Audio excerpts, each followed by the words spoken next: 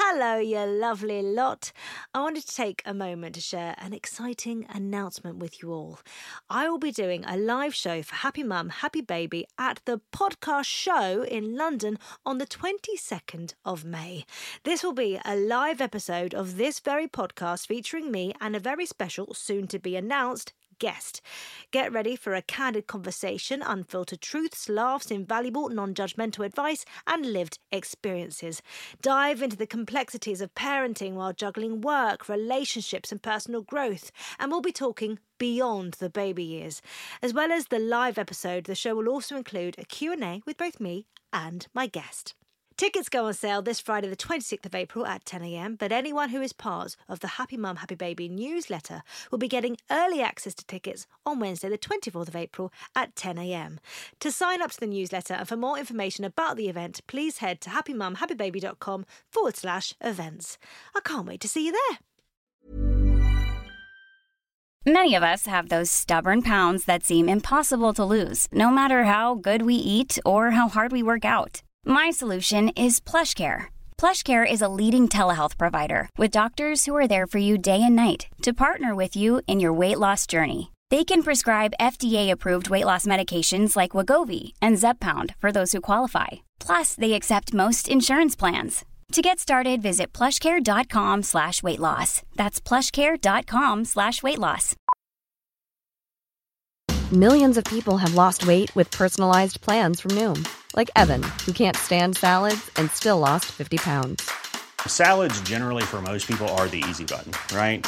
For me, that wasn't an option. I never really was a salad guy. That's just not who I am. But Noom worked for me.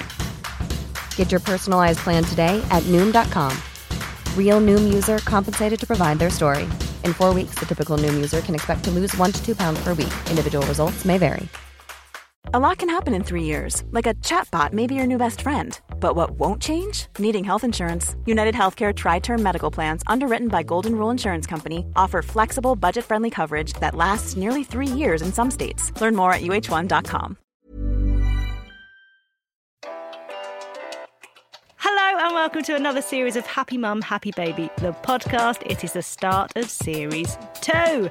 Series 1 was just such a blast. I just didn't want to leave it there, basically. And today I have such an amazing guest. She's a TV presenter, a sugar-free guru, a fitness fanatic, a mum of 3. It's Davina McCall. Can't believe you're here. I'm rather excited that I'm the first guest of Series 2. I know, you're literally starting with a bang. Thank you very much. I'm going to have to deliver now, aren't Please I? do. Deliver. Please do. So this is all about being a mum. Mm-hmm. And I've read parts of your book, Lessons I've Learned, about being a mum, when you talk about pregnancy and the things that people say to you when you're pregnant. And we've all seen you being pregnant because Big Brother funny, kind of, isn't it? Yeah, it's like you documented your pregnancy on Big Brother. Well, I just showed you some photos of my kids and it was quite funny because I went, well, there's Holly. She was Series 2. That was Brian. And this is Tilly. She was Series 4. That was Cameron winning. And Chester, Series 7. That was Pete. So that's... And if ever I meet somebody in the street with my kids and they'll go, oh, my God, are these your kids? Because obviously I don't put pictures of them anywhere just to sort of safeguard their privacy. And I'll go, yeah, Big Brother Series 2. And if they're my sort of age, they'll be like, oh, my goodness. You know, it's quite funny. Holly's like, oh, okay, there we go. But it's lovely, though. Yeah. I can't believe it's 17 years. Yeah, it's quite mad, isn't it? Yeah. So did people have a lot to say when you were pregnant about your body, or is it just something that you've been really aware of? I think... Because it feels like everyone has time. something to say, whether it's, oh, you're not really, oh, aren't you tiny? Or are you carrying twins? Or At the time, I was almost one of the first people to carry on working right through until month 8 of pregnancy. I hadn't really seen, I think Nana Cherry had sung and done that video of Man-Child with being really massively pregnant, I think. But I hadn't ever seen a TV presenter that big presenting an entertainment programme, running around with sort of trainers on. And so I got a lot of comments, and I felt I didn't like being pregnant at all. I felt that my redeeming feature is my stomach. Like, my legs and my bum have always been quite sort of healthy looking, but my tummy was always flat. And when I was pregnant, my one really good bit went. Like, I was like, no, There's no keeping no, and I was not a football up your t-shirt pregnancy person. I was I'm pregnant everywhere. My cheeks, my neck, my arms, my ankles. I remember after I gave birth looking at my feet and thinking, oh, there are bones in my feet. This is amazing. I mean, I literally committed the cardinal sin. In my first pregnancy, I just wore Crocs all summer. Like, I just was just in Crocs the entire time. It was terrible. People felt, I guess, because they knew me and I was quite high profile at the time, that they would always either want to touch me, which I quite liked, but lots of people don't. But I always asked, do you ask? Can I touch your bump? Yeah. I'd never just no, go no, in. Never just go in. No, even if I know the person. It's funny, isn't it? People feel like, and people definitely felt like they kind of could own my bump. I didn't actually mind it. I'm quite a physical, touchy person. But so they'd always just go in for a feel, and then they'd say, wow, you're massive. I mean, that was the second thing. And I'd think to myself, you know, I am conscious of the fact that I'm big, and I'm big all over, and I don't really feel good about it. And you telling me that when I'm quite sensitive already, because I've got lots of hormones running around me, is not making me feel better about myself. Yeah. It's making me feel terrible.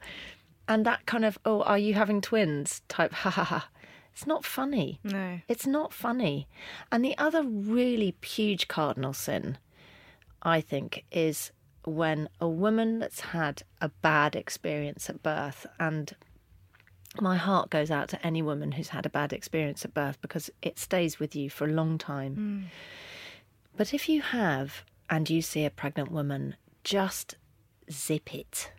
Don't tell the pregnant lady about, oh, good luck with that. You know, I had the worst time ever.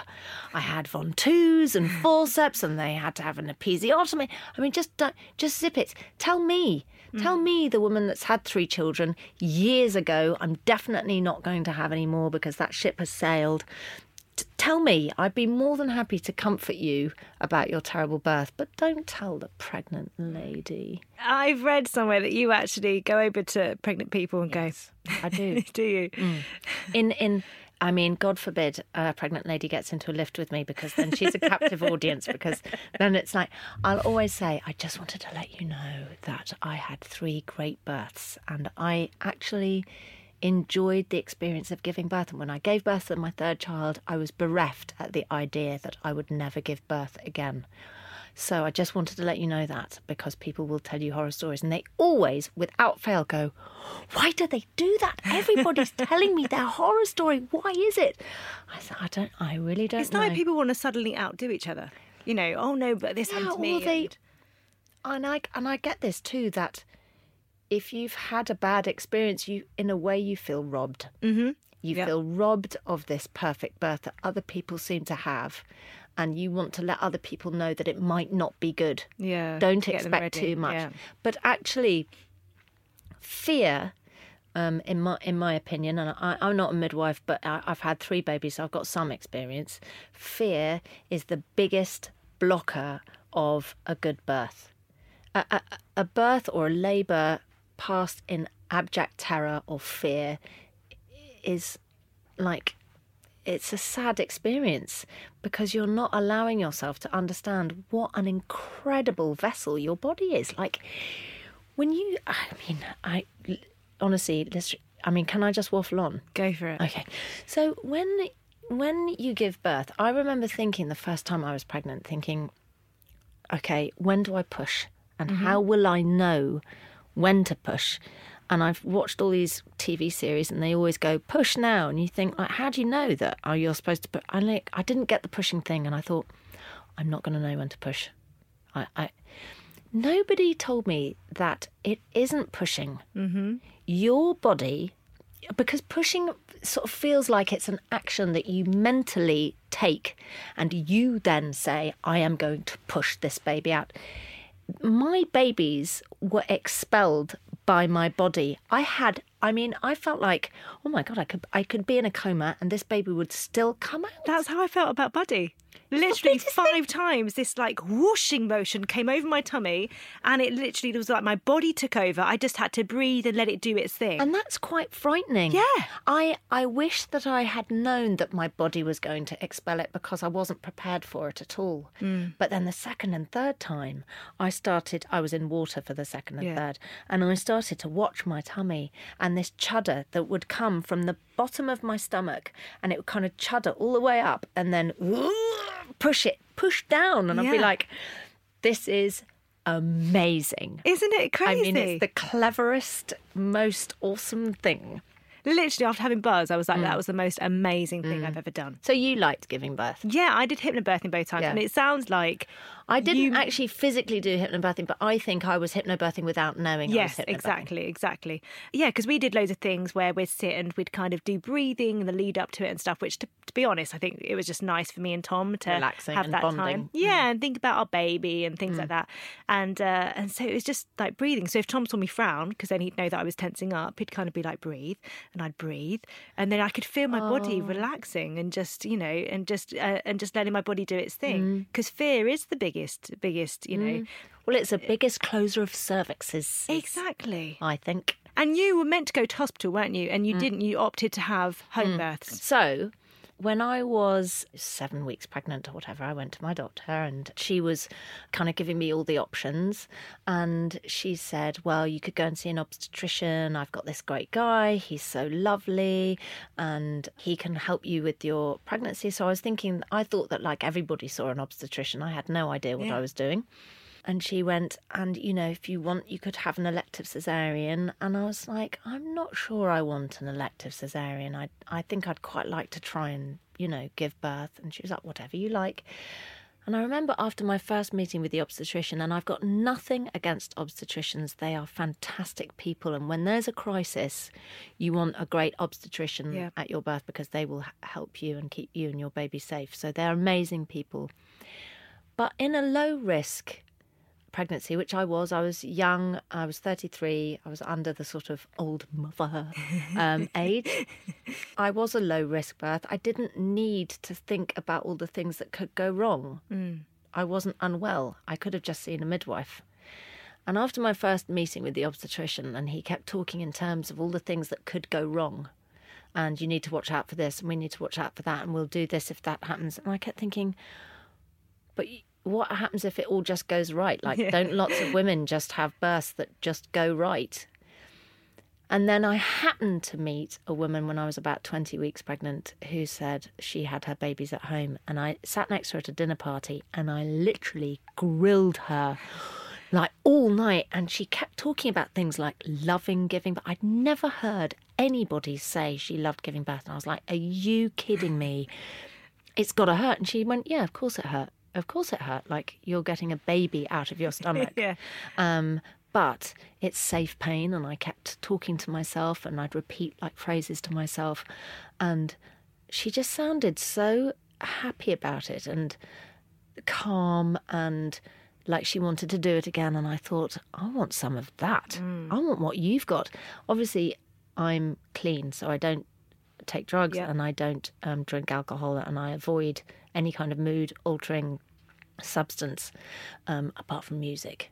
Right. Music, mood-altering, and I do a lot of that. But so I didn't want to go down the Pethidine or the gas and air route, or I wanted to avoid an epidural. I just wanted to try and kind of go like with my body.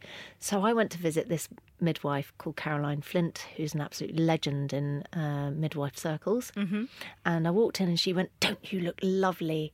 And I was like, oh, I think I'm a bit big. And she went, big, you're perfect. This is the perfect size. Oh. And I thought, oh, I love you. I love you. It's funny how someone can make you feel at ease straight away. Yeah. And I always say to women, you look perfect. You look gorgeous, absolutely glowing. Because you are vulnerable when you're pregnant. Yeah. You're very vulnerable. Anyway, I never saw another doctor again. I did all my blood tests through Caroline. She was an independent midwife. I was very lucky because I had enough money to pay for an independent midwife. So I had 2 independent midwives at the birth of each child. And Pam, who was Caroline's partner at that birth, went on and delivered my next 2 babies. And so I had the same midwife at every birth. That's so amazing. And it really was. We laughed, we cried, I waddled around my house looking like a beached whale with naked. And these midwives, they're amazing because I remember being on the loo to just labour for a bit. Yeah. The loo's actually a really comfortable place because the seats it's just comfy. And I remember with Tilly, because Tilly went much quicker than Holly, and the midwife looked at me and she went, "We need to get you in the pool now." And I said, "I don't want to get in the pool just in case it all slows down because it slowed down with Holly and I don't want that to happen." And she went, "Get in the pool." And literally, as soon as she said that, I went, "Oh," and then I had to crawl on all 4s. I had to crawl to the pool because the head was literally crowning. God. And I was like, "Get me in the pool." And Tilly was born minutes later. That's so Yeah, amazing. it was mega. And it's not for everyone, but No, of we course. did a lot of due diligence on home birth. We looked at all the statistics. We looked at my health, how I was. We took into account how close we were to the nearest hospital. How long would it take us to get there? Does the hospital know? All of these things that matter a lot. Obviously, after we'd had Holly, everything seemed a bit easier because we thought, well, we've done it once. We know what we're doing now. But you have to inform yourself. It's got to be something that you feel 100% comfortable with because fear is a closer of cervixes. So you've got to feel more. I knew that I was going to feel more relaxed at home, which I did. It was really lovely. And sometimes you can plan for things and it just doesn't go that way. Yeah, and again, I would have felt so disappointed if I'd have had, and my heart goes out to anybody who's planned for a home birth and ends up in hospital. And conversely, my heart goes out to anybody who's planned for a nice hospital birth with an epidural and all of that, and then ends up having an emergency birth at home. That's also pretty traumatic. Yeah. But a lot of the time, birth goes really beautifully, and I judge no one. Like, if you want to have a cesarean, have a cesarean. Yeah. Like, have the birth you want. If you want to have an epidural, have an epidural. I saw this amazing post where someone said that they were watching their kids' nativity play. And they were like, I couldn't tell who was born by elective C-section. I couldn't tell who was breastfed. I couldn't tell who co-slept. That's lovely. None of those things actually matter in the grand scheme of things. You've just got to do what works for you and just go with what happens at the moment. And it's also trying to empower mothers from the minute they get pregnant to make your own decision that's right for you. And after you've given birth, again, all my friends or my sisters-in-law in America or anybody that's having babies, or my sister in Australia, she had a baby a year ago. It's always about saying, what do you think? Yeah. Do you think he's colicky? What do you feel? Does he need to sleep because he's tired? It's about empowering a mother, not going, oh, you don't want to do that. You don't. I mean, people just try and take mother's power away all the time. And actually, instinctively, 90% of the time, mothers know best. They just do. How did you find becoming a mum? Because I think we always focus so much on getting pregnant and then actually, giving birth. After that, you've got a baby. How did you find becoming a mum? With Holly, I found it quite traumatic because I'd had such a long labour. Right. And so it took me quite a long time. It took me about 2 or 3 weeks to kind of get my head around having a baby. And then this idea of the buck stops with you. It's suddenly like such a responsibility. And I thought that I was going to be a complete earth mother. Right. And I was going to naturally take to it. My baby's going to be the best behaved baby in the world because I'd had a home birth and I was such a hippie and it's all going to be amazing. But actually, I'd had a very long labour. She was very sleepy. I was very neurotic and paranoid that she wasn't eating enough. She was fine. She was 8-12 when she was born, so there's nothing wrong with Holly. But I worried a lot. I was a lot more neurotic than I thought. And I felt like I calmed down a lot for Tilly. And then Chester I positively enjoyed. Like, it was such a good experience because all of that confidence that I'd built in the first 2, I could enjoy with the third. But I think with the first, I was definitely quite taken aback with the way that I felt. And I didn't talk to anybody about it because I think everybody assumed that I was going to be great Earth Mother. So I didn't feel like I could go, I actually got no idea what I'm doing. The other thing that I found quite hard was that I didn't have a mum. I had my stepmum. My stepmum was pretty amazing. She lived in Portsmouth, so she wasn't around all the time. And, you know, after a week or so, they go home, don't they? And you're like, don't leave me alone. Don't leave me home, baby. I need you more. I don't know what to do. And that's where you need somebody going, you do actually know what to do. And that's where my midwife stepped in, Pam, and she just kept coming back to me, just going, trust yourself. You know. So it was about trying to empower myself and give myself the confidence. But it's tough. That first one was tough. I mean, and everybody finds it different. It's interesting. Some people just sail through the first baby and then say the second one, my God, double trouble, you know. I found it the opposite. The first one had a huge impact on our relationship because we'd ultimately just been so selfish, Matthew and I, of like, you know, coming back from lunch on a Saturday and going to bed for 2 hours and, you know, suddenly none of that, all of that had gone. Or I remember him going to the pub and going, I'll come with... Oh, no, I won't. The baby's upstairs. It's a massive life changer, isn't it? It's huge, yeah. But at the same time, I look at my kids now and they are fantastic. Yeah. Like, I just love hanging out with my kids. I mean, they're brilliant. They're humans. They're like young... Well, my girls are like young adults. Yeah. I mean, it's amazing. But I think when they're newborns, you can't really see past that. No, and I mean, I had nights where I was literally feeling like, what have I done? Like, I think I've made a mistake, and can I send them back? You know, and I. It's only through writing it in the book and actually having other mums go, I felt like that, and I haven't felt like I could voice that actually you realise that it's okay. Like, that's part of everything changing, your emotions changing and hormones. Yeah, everything like that. My other big thing was about night feeds and how to organise that. In a funny kind of way with Holly, I sort of wanted to punish Matthew in some way and keep him up. So we slept in the same bed. Yeah. And with the feeds, I would turn the light on, change the nappy, you know, the bedside light, change the nappy, do the feed. And I'd be thinking, you know, well, like, I'm sorry if you're awake, whatever. With the second one and the third one, we'd fall asleep in the same bed together. But at the midnight feed, he'd go off and get in the spare room and sleep. Which sounds would sound selfish, right? Because you'd be thinking, well, the guy gets to go up and go. But actually, my feeling was, if one of us gets some sleep, then they can like make tea or whatever for the other one the next day. And also, for me, it was quite nice being able to turn on the telly. Yeah. I remember one night watching Happy Gilmore and doing some feeding and changing the nappy and thinking, oh, this is actually quite nice. I mean, it's 3 o'clock in the morning, but I can be awake without feeling guilty that I'm keeping Matthew awake. I used to watch 24 Hours in A&E and just sit and sob. Why I put myself through that, you know? Oh my God, once I watched an episode of Casualty and I was pregnant and my friend was in it, Holly Ed, and she was playing an alcoholic mother and her daughter was in hospital with her and my mother was an alcoholic, right? So I was like really identifying with this story. I was catatonic. I was curled up in a fetal position in the kitchen on the floor like, oh my God, this story is amazing. So you have to be a bit careful what you watch when you're hormonal. Yeah. Did you get the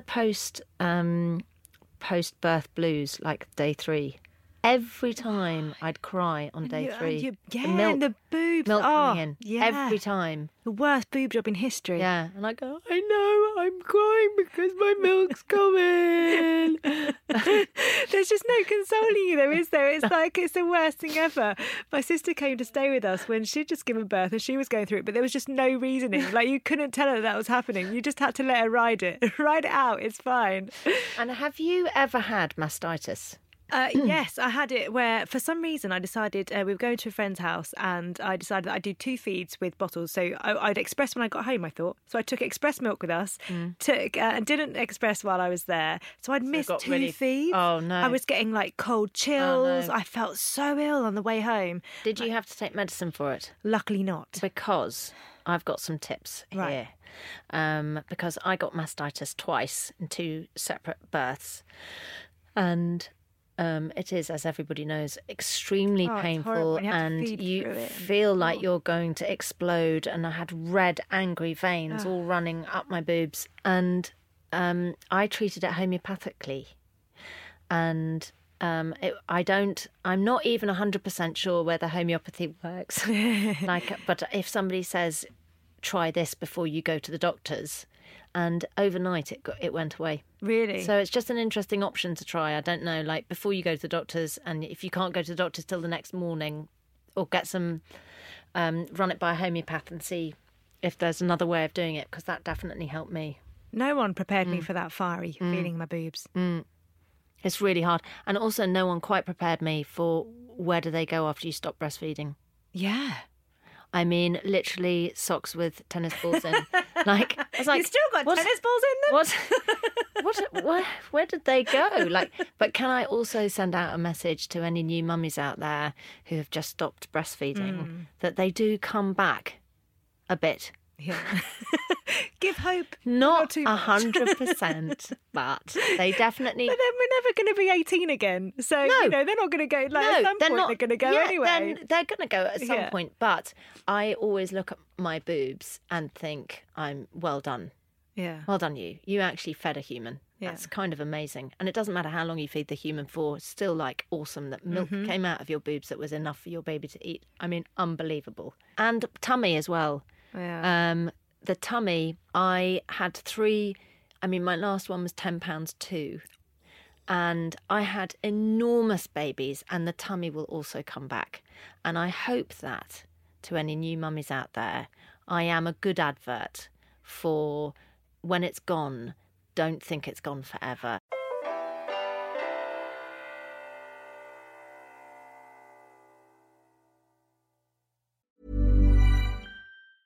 Ryan Reynolds here from Mint Mobile. With the price of just about everything going up during inflation, we thought we'd bring our prices down. So to help us, we brought in a reverse auctioneer, which is apparently a thing. Mint Mobile Unlimited Premium Wireless. How to get 30, 30, bit to get 30, bit to get 20, 20, 20, bit to get 20, 20, bit to get 15, 15, 15, 15, just $15 a month? Sold! Give it a try at mintmobile.com/switch. $45 up front for 3 months plus taxes and fees. Promo rate for new customers for limited time. Unlimited more than 40 gigabytes per month. Slows full terms at mintmobile.com. Hey, it's Ryan Reynolds, and I'm here with Keith, co-star of my upcoming film, If, only in theaters May 17th. Do you want to tell people the big news?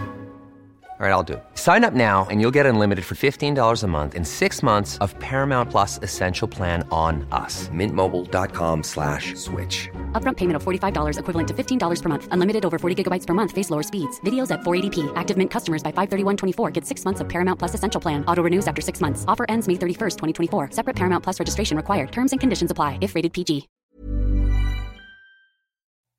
Let's talk about your fitness. Have you always been this fit? Have you No, always? Haven't no, you? Please, for the love of God, I was never chosen for the school team. I was the child So what was on the the turning side, point? and the sporty girls would be going, her name, and I'd be standing there going, please don't let me be last this time, Whereas please. now you'd be first. Oh, yes, and competitive. I mean, I've, like, out of nowhere, this sort of terrible like, for God's sakes, don't put me in the mother's race because I'm a nightmare. But, so I'm not a natural sporty So person. at what point was it a fitness thing? Was it a weight thing? At what point did you suddenly go, I'm going to start doing this? What did you start with? You know? Well, weirdly, I was pregnant Right. with Tilly, who was my Okay. second. So she's my middle one. Yeah. And I looked amazing. Now I look back at pictures. I mean, I hated myself. And this is another thing, people. You're going to look back at pictures of yourself pregnant with your first child and go, God, I looked so hot. And you would have, you might be hating yourself the whole way through. But I look back at pictures of me now and I think, God, what was I going on about? I look amazing. But I did slightly bounce back, but I never quite lost the weight because I knew a year after I had Holly that I'd be cracking on again. Yeah. I'd try again. So what's the point? In a funny kind of way, you know, you're going to put it all on again. Like, so I never really lost it all. And I got pregnant again with Tilly. But what frightened me was, with Tilly, I was showing at 8 weeks, like big time. And the baby wasn't even out of my pubis. Like, I mean, it was like that down in the, tucked down into your pelvis down there. But my tummy looked proper jelly. Yeah. I was like, how does that happen? So I called up a local trainer, Jackie, and she and Mark came and started training me pregnant, which is quite interesting, but really easy stuff, watching my heart rate, making sure it didn't go over 150, really taking care of myself. And so then I really kicked into it about 2 months after I'd given birth to Tilly and got into it then. And they were responsible for making me enjoy it. Like, I started really enjoying it. And it's the type of exercise you do. You've got to find something you like. Do you think you just got the bug then? I mean, still it was an effort. When you've got a new baby, you don't really want to exercise, but, you know, and I say this a lot, but I've never regretted a workout. But when you've got a baby, it's hard to get to the workout. And one of the things that I've done in the past is wake up in the morning and just get straight in the workout gear when you've got a new baby, because they might not have a sleep pattern down or anything, you know, and you might still be a couple of months in and you've got no idea when they're going to kip. But when they're going to kip, this is why I made workout DVDs, you know, and this is why the workouts are really short. You've got 10 minutes, you're already in your workout gear, get in that living room and just give yourself 10 minutes, because at the end of it, you'll feel like you've done something for you. And my God, with a new baby, you're always like 17th on the pecking order of like important things in your day.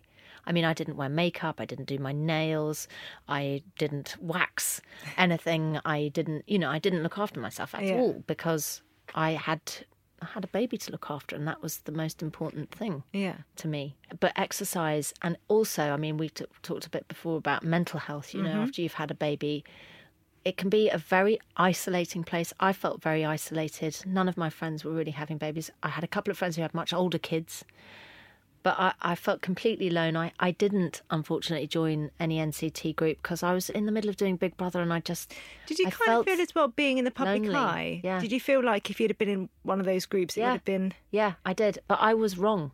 Because I think actually if I'd have gone, I don't think anybody would have given two hoots. They'd have just been excited I was having a baby. But if I could go back and do it all again, I'd have thrown myself in those groups. Yeah. I think I would have loved it. Because sometimes I think, you know, you go to these, it's not really about the baby. Did you do it? Well, NCT?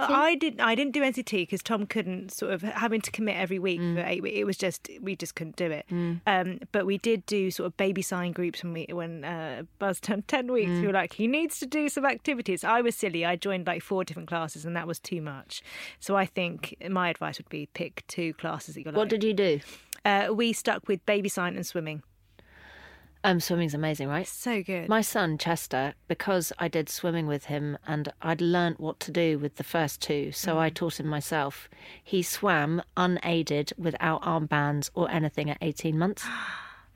That's incredible. Yeah, and he'd come up and the only thing that would come out of the water was his mouth and nose, and he'd just go and then just swim underneath the water again. He could, at 18 months old, he'd go to the end of a diving board, he'd plop off the end of the diving board and then swim to the ladder to get out of the pool at the side. Yeah. And often lifeguards would try and get in and save him. So in the end, I started having to go to the lifeguards.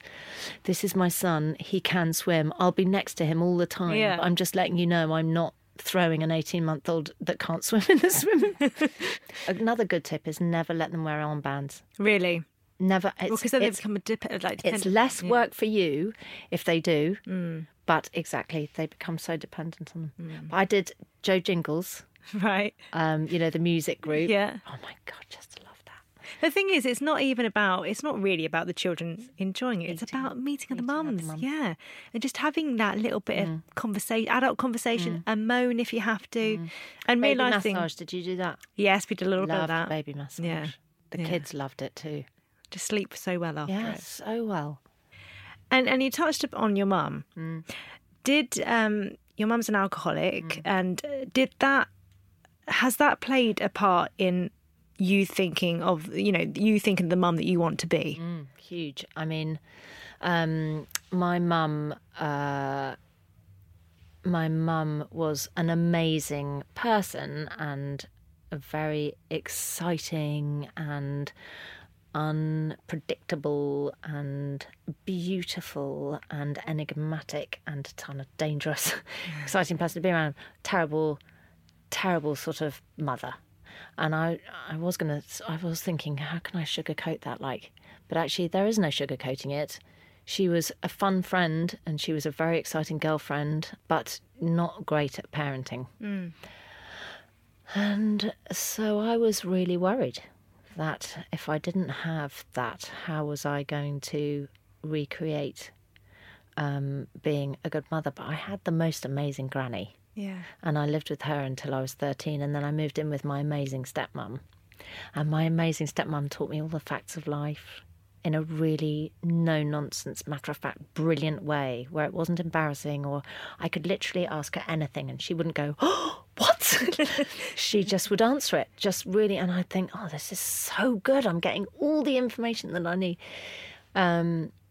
So I was lucky because I had two amazing role models, and they're the ones that saw me through. Yeah. But I did also worry because my mum, I lived with my granny, and so my mum had left me there when I was nearly 4, that what happens if I suddenly want to leave? Am I going to want to just go? Yeah. I never have. And we worry about so many things. I remember having children and then having these morbid thoughts after I'd had kids, like, if I'm in this car and if I go through this green light but somebody else has ignored the red light over there and they smash into the side of me, we'll all die. I used to have that a lot. And anybody that's having those, it passed. Yeah. You know. And being a mum, does it make you look at your mum in a different way, in a softer way? Yeah. Because it is such an overwhelming time. I mean, I guess for me, looking at my mum, she was, 22, 23 when she had me? Yeah. I mean, that's crazy young. Yeah. I was a drug addict at that age. So I can't judge her or her behaviour or what she did. And she didn't have the tools. She didn't have the tools to do it. And I totally forgive her for that. When you think she was 5 years older than what your oldest is. Yes. Oh, my God. Yeah. I mean, mad. Although I look at my eldest now and she's desperate for a baby. I'm like, please, wait, Holly, wait, rein in. And she loves babies so much. You know, one of those ones we can't go anywhere. If there's a baby anywhere, she's like right in there. Well, we all are, to be fair. We're all a bit baby Everyone mad. loves a baby. Yeah, we all love a baby. I love a baby. Smelling them, squeezing them. Squish. Oh. Squishy. And talking about, drug addiction and things like that, is there a way, I mean, I've got friends who have gone through addiction and stuff like that, with your own children to now. safeguard. Yeah, like how, I mean, I've got some good advice. Right? Yeah. So my tactic has been, and it's been a blinder so far, and it's played out so far well, is that you need to, by the time your kids are 12, they need to have they need to have formed their own opinions of what's right and wrong, and you need to have helped them with that. Yep. And their likes and dislikes and their kind of moral compass. That will all be formed by the time they're 12. And by that point, you almost need to say, right, I've done everything that I can as far as teaching, because when they hit 13, 14, you cannot teach them anything. Other people can. You could teach my kids something, but anything I say is like, whatever. But all my kids know that anything and nothing is off limits. Any problem, any issue, you can just come and run it by me and we'll talk it through. So up until they're 12, you've got all the facts of life to get through and puberty, and obviously always with age-appropriate language all along the way. But information and education is armour, I think. I usually try and inform them at the time when I think they're going to need it. So puberty for the girls was around 9 or 10. And also they've asked questions. So Holly was asking me questions about how Chester got in my tummy when she was 5. Right. So I got this book by Babette Cole, which is amazing, called Mummy Laid an Egg. And it's so funny because you think she's going to ask me more questions. She uses amazing language, Babette Cole, like Daddy has a tube and the tube fits in Mummy.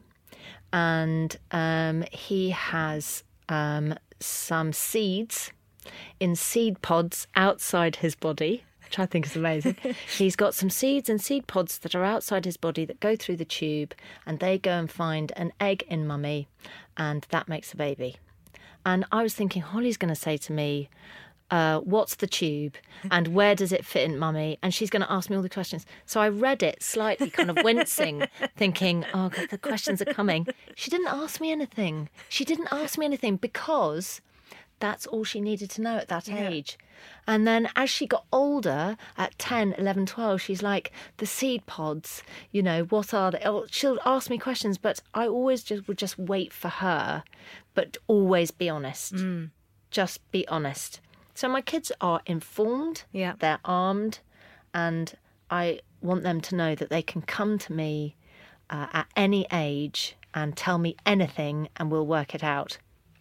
Another amazing tip, and I know you're all miles away from teenagers, but this was the best bit of advice I've ever been given, which was never say no to a teenager.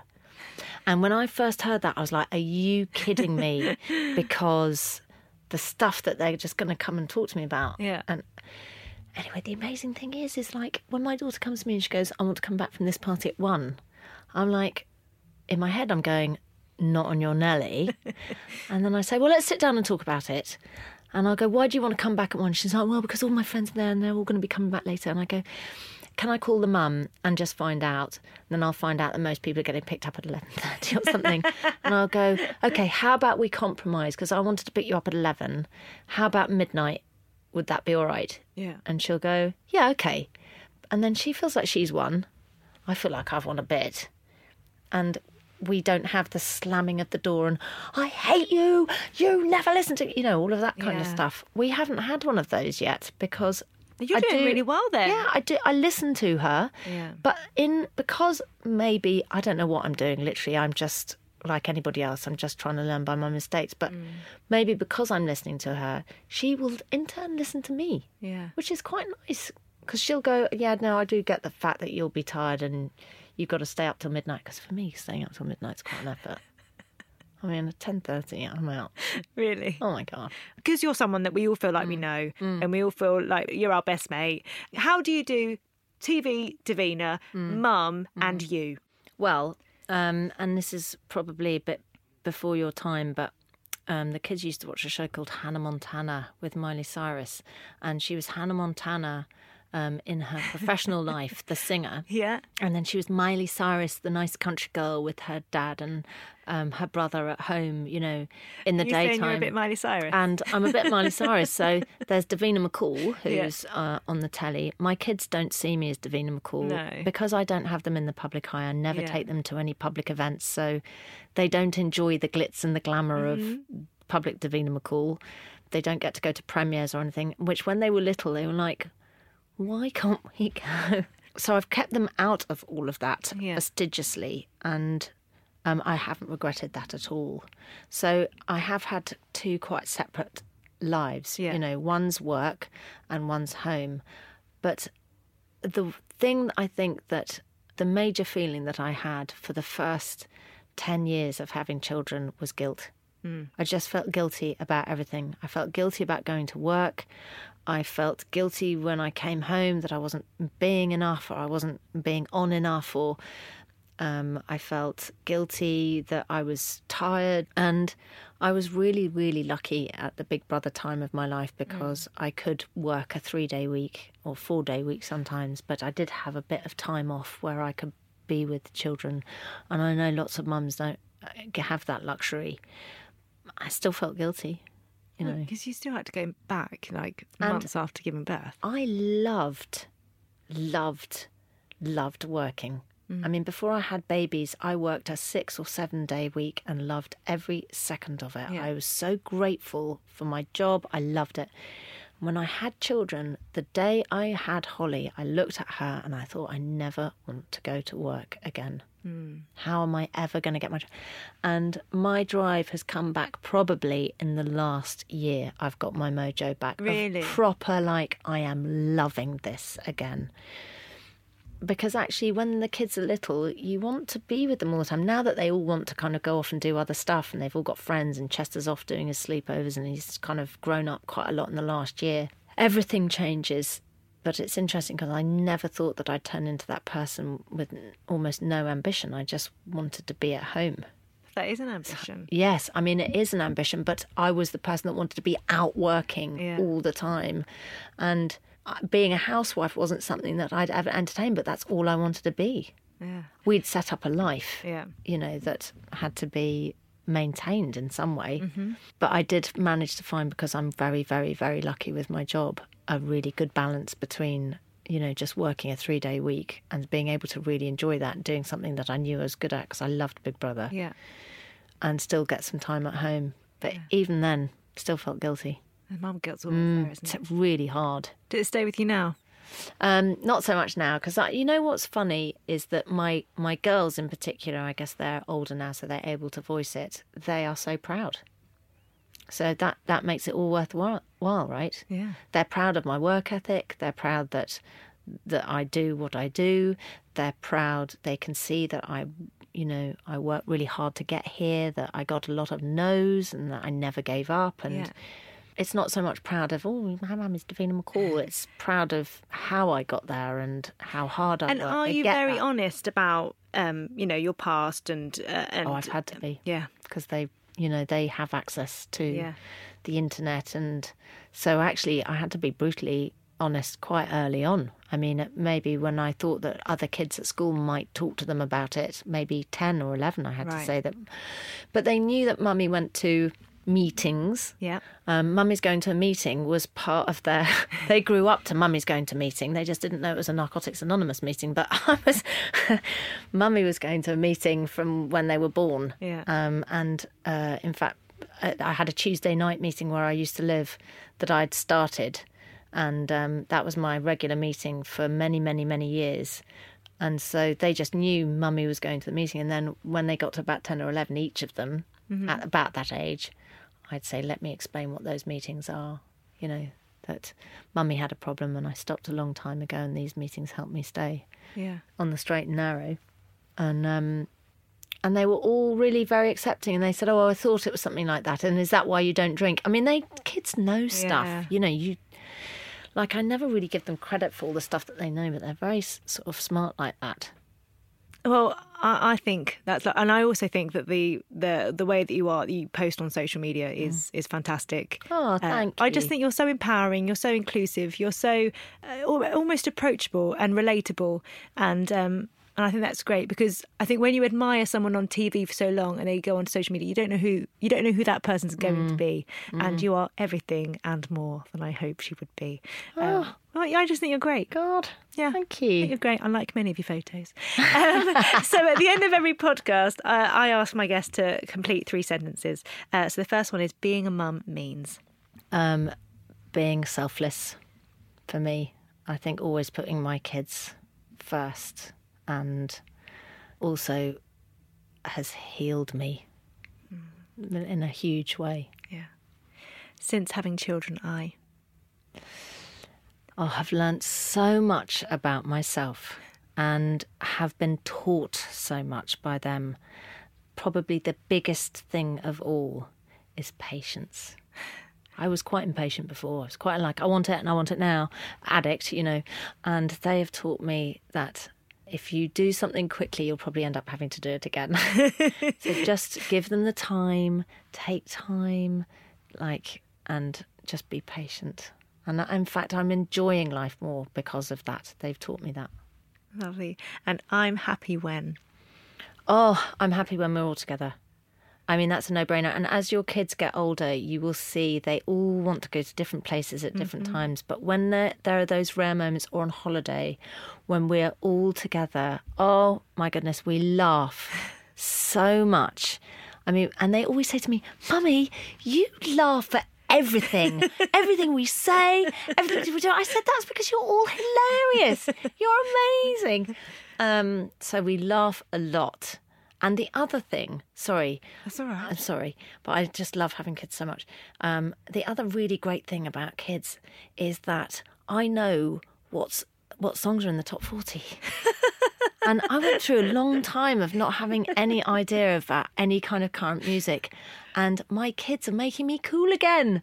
There This is you great. go. I'm so uncool at the moment. But I maybe was in so 15 uncool. years I'm going to be it there. comes back. And then in 15 years, because I'll be really uncool again, you need to help me.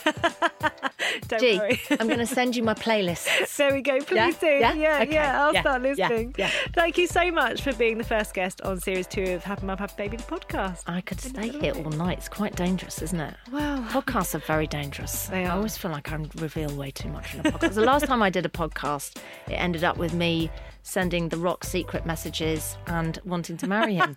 So Oh my gosh, I saw that. I've never even met him. I don't know him. I've nothing like that was from a podcast. So God knows what's going to come out of this. But anyway, Don't worry, I think I it's love amazing. you. I love you. you. I love you. Yeah, no, but I love you back.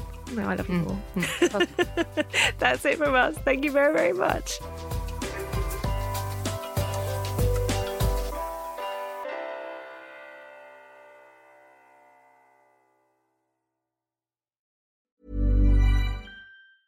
Even when we're on a budget, we still deserve nice things. Quince is a place to scoop up stunning high-end goods for 50 to 80% less than similar brands. They have buttery soft cashmere sweaters starting at $50, luxurious Italian leather bags, and so much more. Plus, Quince only works with factories that use safe, ethical, and responsible manufacturing. Get the high-end goods you'll love without the high price tag with Quince. Go to quince.com/style for free shipping and 365-day returns. This message comes from BOF sponsor eBay. You'll know real when you get it. It'll say eBay Authenticity Guarantee. And you'll feel it. Maybe it's a head-turning handbag, a watch that says it all, jewelry that makes you look like the gem, or sneakers and streetwear so fresh every step feels fly. eBay gets it. So look for the blue check mark next to that thing you love. And be confident that every inch, stitch, sole, and logo is checked by experts. With eBay Authenticity Guarantee, you can trust that feeling of real is always in reach. Ensure your next purchase is the real deal. Visit eBay.com for terms.